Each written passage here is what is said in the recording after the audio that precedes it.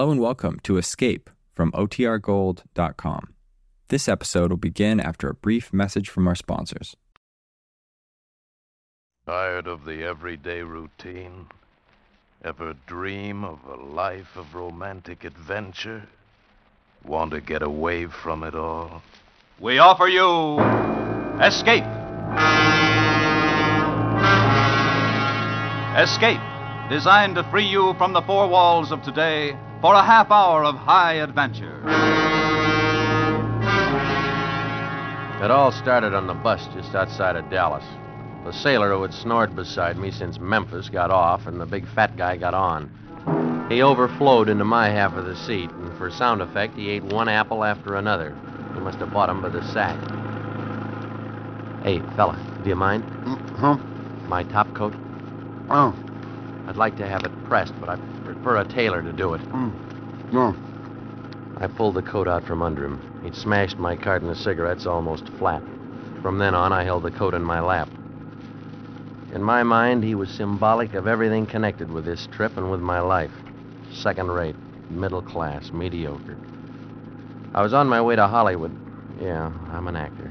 Under personal contract to Henry Slafta, a big director. Oh, it sounds impressive, but it isn't.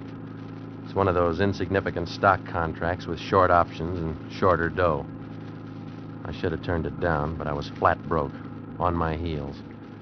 That's why, when I found the money, I did what I did. Okay, folks, we're stopping here for 15 minutes. Another stop, chance to stretch. Well, I had a cup of coffee and a spud nut in the depot, and I was starting back to the bus when I saw him, my apple-chewing friend. Two men with cop written all over them were leading him out of the bus. It was a pinch. I wondered why they'd picked him up. I really didn't care why they took him as long as he didn't come back. Now I had the seat to myself. But he'd done me a final courtesy. He'd knocked my top coat onto the floor and walked on it.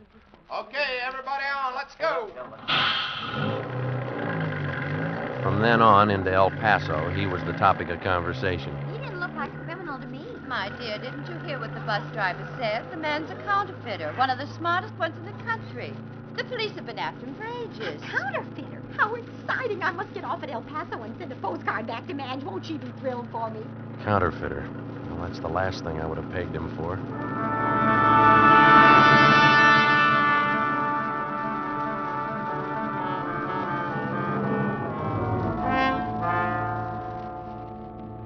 El Paso. El Paso. And Hollywood still 24 long hours away. Well, economy or no economy, I wasn't going to go on. I was dead tired, saddle sore from 3 days and nights on that bus. So I switched my ticket to the following day, and I hunted up a cheap hotel. The bellhop there was full of helpful ideas on how I could spend the evening. Well, how about Juarez, mister? Juarez, huh? Yeah, old Mexico, just across the International Bridge. Oh, yeah. I'd forgotten that this is a border town. No, thanks. I just want to get some sleep. Sure, mister. It's up to you. I tipped the kid and stretched out on the bed. I dug in my pocket for a cigarette, but I was out, so I reached into my topcoat for the carton. That's when I found it. The package of money. A lot of money. All in 50s and 100s. Nice, clean, fresh bills. I counted them fast. $15,000 worth. So that's why I found my coat on the floor of the bus. Fatso had stashed his homemade money in my pocket. Why, the lousy... I'd fix his wagon, planting it on me. Operator, give me the FB... No, never mind. Wait a minute. Why should I? If I turned it in, I might get involved, and I couldn't afford to. When I got to Hollywood, Hollywood. Boy, what an entrance I could make into that town if all this dough were only real. I could just picture the look on Henry Slafta's face if I flew into Hollywood with a new wardrobe, stopped at the Ambassador, took a suite, made a big splash. Yeah, if only the dough were real. Well, I couldn't sleep now. I was too stirred up, so I took a shower and changed my clothes and went out. I didn't have anything particular in mind, but since the hotel was near the International Bridge, I went over into Juarez, and I wasn't quite sure why I did it, but in my pocket was one of the $50 bills. I went up and down the cheap main drag, sampling tequila and brushing off vendors of Huaraches and leather dolls, just like the rest of the tourists. But all the time, that $50 bill was burning a hole in my pocket.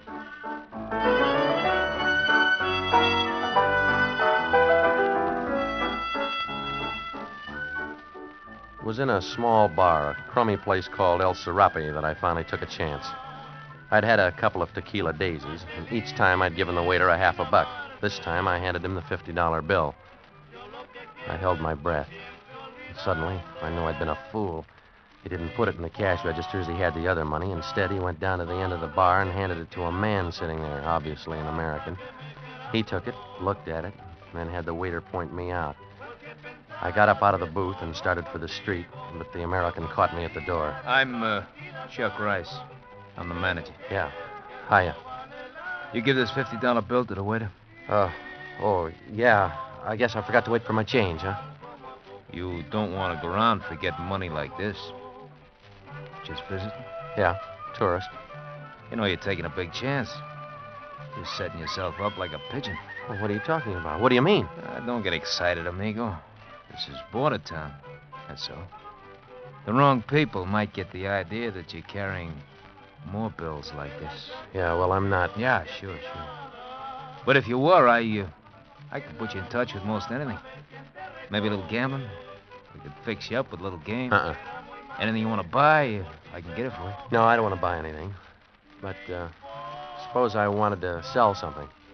Sell, huh? That's a little tougher. I'd have to see a sample. You got it, mister, right there in your hand. I was taking a crazy chance, but I've kicked around Broadway long enough to know a contact man when I run into one, and Chuck Rice was definitely shady. He stood there scowling, turning the bill over and over in his hand. Oh, so that's why you wanted to walk out on your change, huh? Thought I had it spotted. You got more like this? Yeah. On you? No, I'm not that much of a pigeon. How much more? Enough. And you want to dump it? Maybe, with the right kind of a deal. Here's your 50 back. I don't know from nothing about this kind of commodity. Well, I didn't pay for the drinks. It's all right. It's on the house. Your money's no good here. I took the 50 and put it in my pocket. I shrugged and hoped my indifference went over. I was almost to the street when he called after me. Hey, amigo. Huh? I was just wondering. How much you got? Why? Well, if you got enough, maybe Nieves would be interested. Nieves? Who's Nieves? Down here, we don't ask questions like that. You go to the cab stand on the corner. Ask for Miguel. Tell him you want to see Nieves. Tell him Chuck Rice sent you. Only this time, amigo, if you want to do business, you better have the dough on you.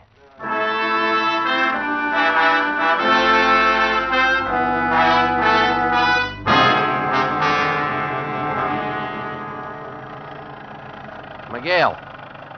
Hey, I'm talking to you. What's the idea? You keep going around in circles. Bien sabe, senor. Can't sabe my foot. I want to go to Nieves. Si, senor, si, Nieves. Well, let's get going. Never mind the sightseeing. Miguel was driving down dark back alleys and dirt roads. I couldn't tell which direction we were going, and I'm sure that was the idea. But we were getting further and further out of town. I was beginning to wish I didn't have the money on me. But I hadn't gone back to the hotel for it when Miguel suddenly pulled off the road into a ruddy gopher-hole courtyard of a broken-down hacienda. It was littered with debris. I stumbled over a peg. His squeals woke a bunch of chickens roosting on a fence. And then I saw her. She was lying in a canvas hammock, one bare foot hanging over the side, deep in the enjoyment of an oversized cigarette. She seemed asleep, except for the rhythmic puffs of smoke. She never opened her eyes all the time I was there. Nieves? Si. Chuck Rice sent me. He thought we might be able to work out a deal. I got some money. I want to sell it. Chuck Rice said that you might handle it. You hear me? Si. I got $15,000 American in 50s and 100s. How much you want? Well, what'll you give me? How much?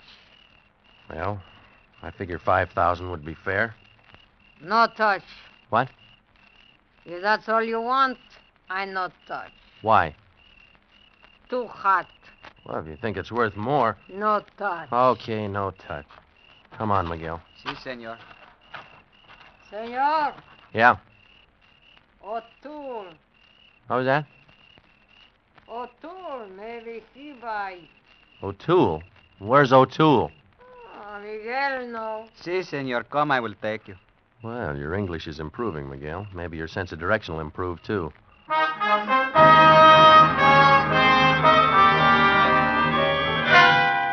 And it did. As the crow flies, so did we, straight to O'Toole's Dine and Dance, a gaudy tourist trap hypoed on the outside with neon signs advertising the best food and music in Juarez, while inside, 5 Latin beboppers were making hash out of Embraceable You. Miguel okayed me to a squint-eyed character who reluctantly led me down a hall, up a steep flight of stairs. We stopped in front of a door.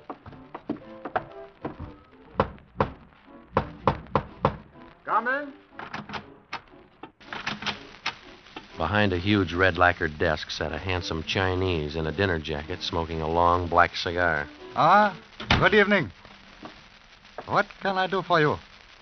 A drink, perhaps? No, no thanks. I came to see O'Toole. Yes, I am O'Toole. You, O'Toole? As one of those clicks of nature. I wear my mother's face and my father's name. Oh, well, I'm sorry. I didn't mean anything. Oh, think nothing of it, Mr. Smith. Yeah, Smith. Now, you have something you wish to sell? That's right. May I see the money? Money? How did you know? $15,000, as I understand it. How much do you want for it? 6,000. You told Nievas. 5. Nieves? Oh, you're surprised. I know about that. Huh? Chuck Rice always sends them out to the country to see Nievas before they come to me. Now, let me see the money. All of it. Sure. Here. Look, I'll take the 5. I'll give you 4. Oh, now, wait a minute. There's 15,000 there. You won't have any trouble passing it in Mexico. I know that. I also know that when this kind of money turns up in this part of the world, it means only one thing. I am your last resort. Well, Mr. Smith? Yeah. Give me the 4,000. He went to the safe, got the money, and paid me. I got out of his office. Well, maybe I should have held out for more, but he gave me the creeps. Besides, any way you look at it, 4,000's a lot of money. I could knock Henry Slapped-his eyes out with less than that. Downstairs in the club, the floor show was on, when Adagio team was going through its calisthenics. I was just passing the bar when she bumped into me. Hello, Charlie. No, I'm not Charlie. Sure you're Charlie. You gotta be Charlie. Go on, beat it. Come on. Don't be a sucker. We're being watched. Well, so what am I supposed to do? Be smart. Buy me a drink. Look, I told you, I'm not interested. Interested in getting out of here alive? What kind of a crack is that? You see Squint Eyes over there by the entrance? Well, he's not the doorman. Come on, look. What's this all about? O'Toole. He wants back whatever it is he gave you. I'll buy you that drink. Come on. Make it scotch. Yeah. Bartender, 2 scotch and sodas. All right. Now tell me why you're interested. I'm supposed to knock you out. You're what? Those 2 drinks you just ordered. Yours will be loaded. And not with bromoquinine to cure your cold. Ever hear of knockout drops, tourist? Yeah, sure, but I don't get it. What are you telling me for? I don't know. Maybe because you're from my side of the border. Maybe because you don't look like the kind of scum that usually comes in this joint. All right. So my drink's going to be loaded, and Squint Eyes is over to the front door to make sure I don't get away. I don't have much choice, do I? Yeah, you do. I'm going to help you. Help me? After the drink hits you, I'm supposed to get you out the back door into the alley and then roll you. Well, now that'll be a big help. But I'm not going to. Quiet. Here come the drinks.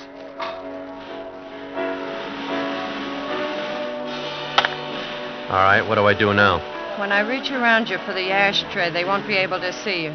Switch the drinks. You drink mine. Yeah, but how about They don't you? expect me to drink it. Yeah, but you... Now, switch them. Get it down. Drink it.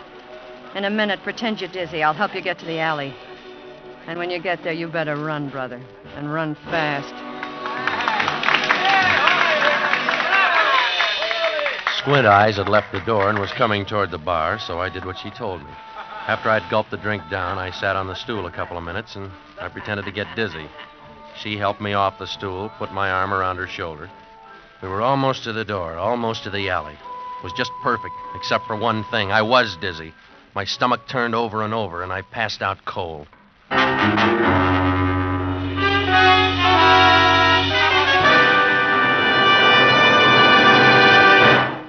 In just a moment, we will continue with Escape. But first, a lot's been said about the Sunday night entertainment on CBS, and rightly so. But take a look down the CBS listings during the entire week, and you'll find there's no let-up in the parade of all-star shows. Tomorrow, Wednesday night, and every Wednesday night, Bing Crosby, Groucho Marx, Burns and Allen, and Gene Hirschholt as the beloved Dr. Christian are heard on most of these same CBS stations. Dick Hames and the Andrews Sisters, Jack Smith and Dinah Shore are also on hand in their early evening quarter-hour programs. Make a habit of listening to CBS all through the week. And now we return you to the second act of Escape.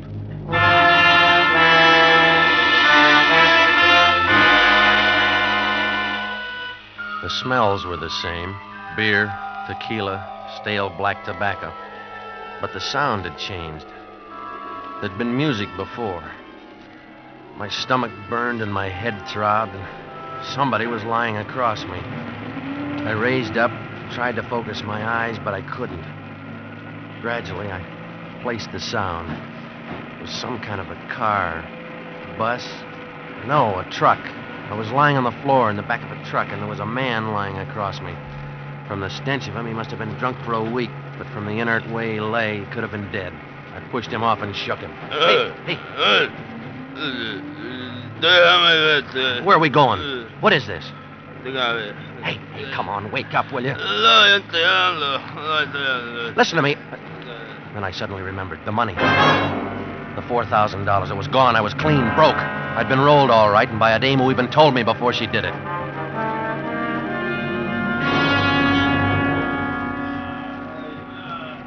And then I saw the rest of them. The truck was a big van, and it was loaded, packed with the dregs of border town, a sodden human cargo. All of them filthy, bleary-eyed. But one of them looked awake and reasonably sober. Hey, you over there. You speak English? Si, senor. Well, what happened? What are we doing here? Oh, we all fall drunk, senor. Oh, it's no good to fall drunk. Oh, you go to Hensler's. Hensler's? Sí. What are you talking about? Oh, caray. No es bueno. Oh, I have been there before. I should know not to fall drunk. Oh, 1 whole month I have been there.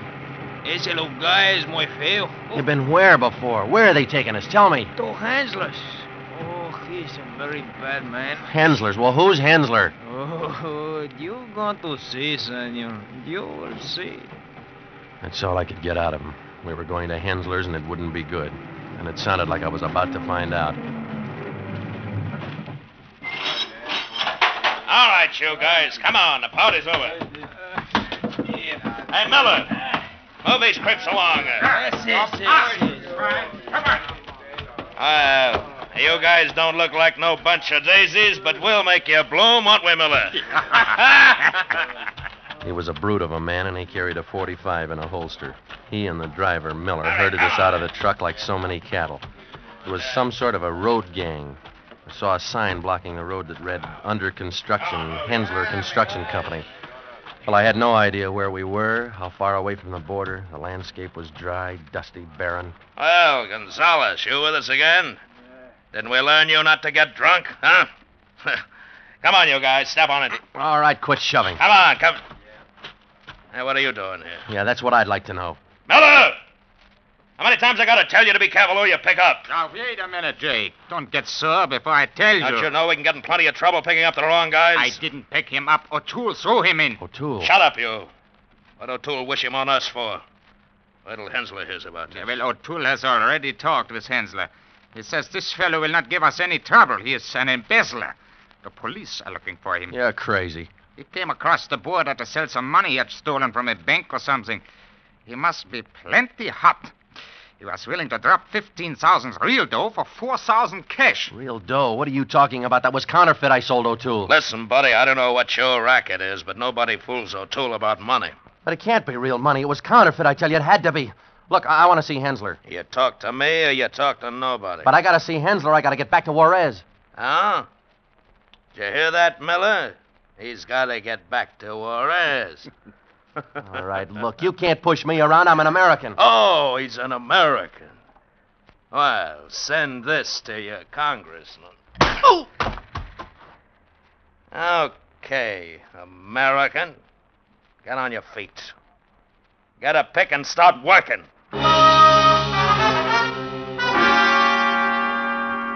Hensler Construction Company. Just another name for a chain gang. I never saw Hensler.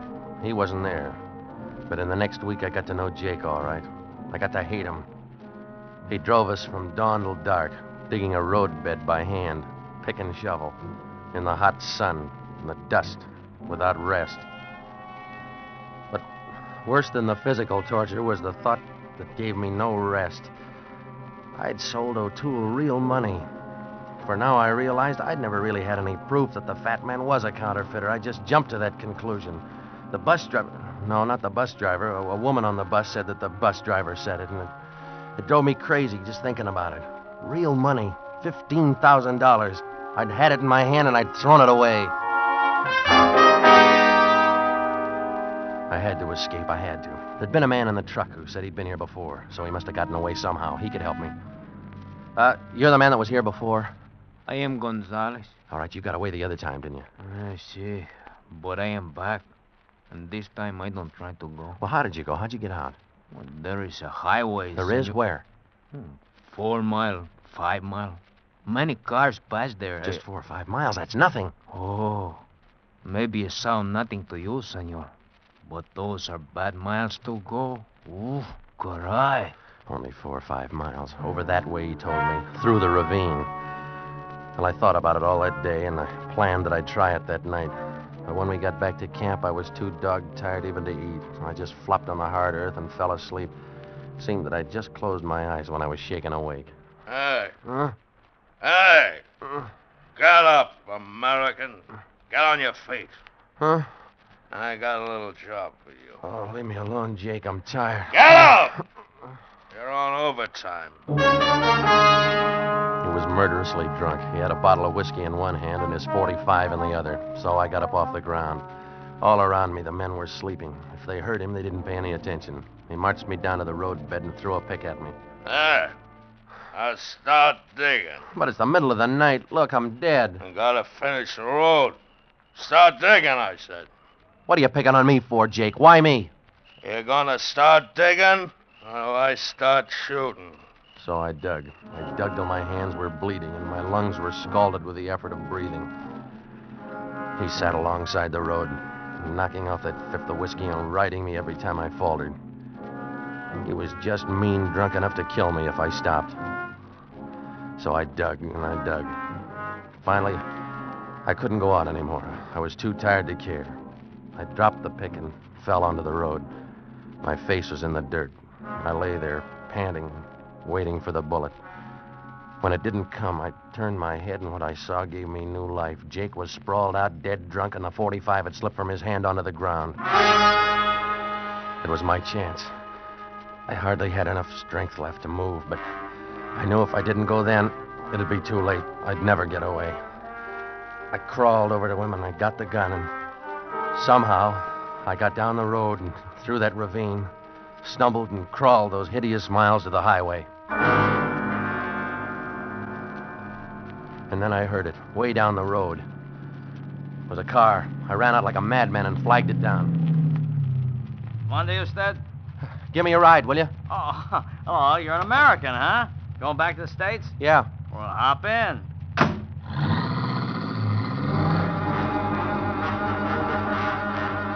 I leaned back against the seat, shut my eyes, and slept all the way into Juarez. Well, here you are. You said O'Toole's dine and dance. Sure I can't wait for you? No, thanks just the same, but I got some business to take care of. Okay. Good luck. $15,000 worth of business, and Jake's 45 in my pocket to guarantee the deal. I went around to that back door and slipped in quietly, and then crept down the hall and up the stairs that Squint Eyes had led me before. This time I entered O'Toole's office without knocking.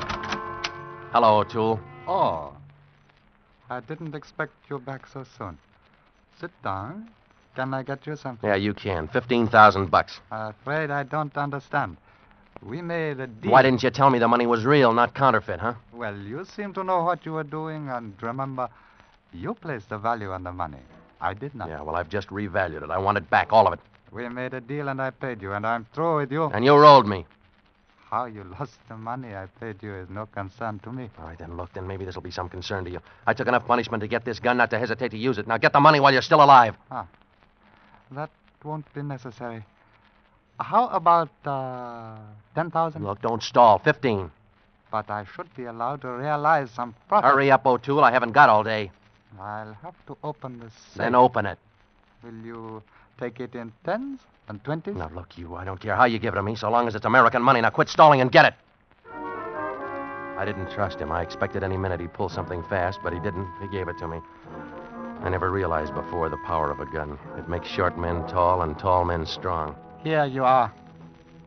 Thanks.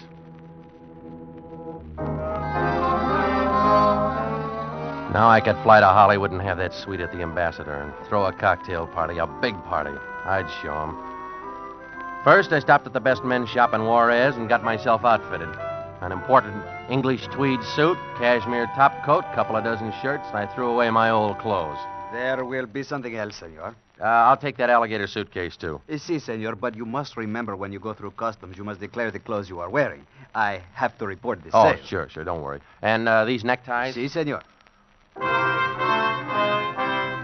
I paid him. It was more than I'd spent on clothes in 10 years. I put $500 in my wallet and stashed the rest of the money away in my suitcase.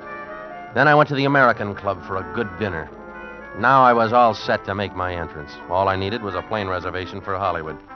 I was just going through customs when he ran up. That is the man. Stop him. It was the clerk from the men's shop, gesturing wildly. The customs official listened, and then he came back to me. I'm sorry, sir, but I have to detain you. What? Your wallet, if you please. Oh, wait, I didn't buy the wallet from him. If you please, sir, give it to me. Okay, but it's just an American Hickok wallet, I tell you. I'm not interested in the wallet itself, sir. Now, we shall see. There. You see? Did I not tell you? Look, all of it. What are you guys doing with my money? You admit this is your money, mister? Of course it is. Then I'm sorry you'll have to come with me. But why? Because, mister, all the money in your wallet is counterfeit.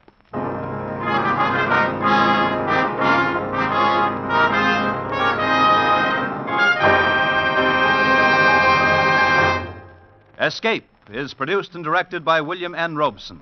Tonight we have presented Bordertown by John and Gwen Bagney. Featured in the cast were Jack Webb as Evan, Bill Conrad as Jake, Ben Wright as O'Toole, Tony Barrett as Rice, and Jeanette Nolan as Nieves.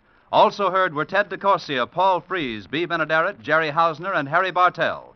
Special music was arranged and conducted by Del Castillo. Next week. You were on a train from Rajahor to Calcutta.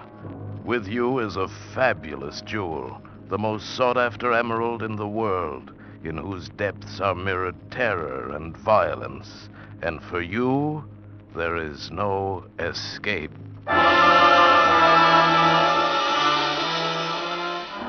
It's a proven surefire formula for better living. If we all work together to produce more per man, per machine, per hour, we all move together toward the benefits in living that are possible only under the American economic system. The better we produce, the better we live.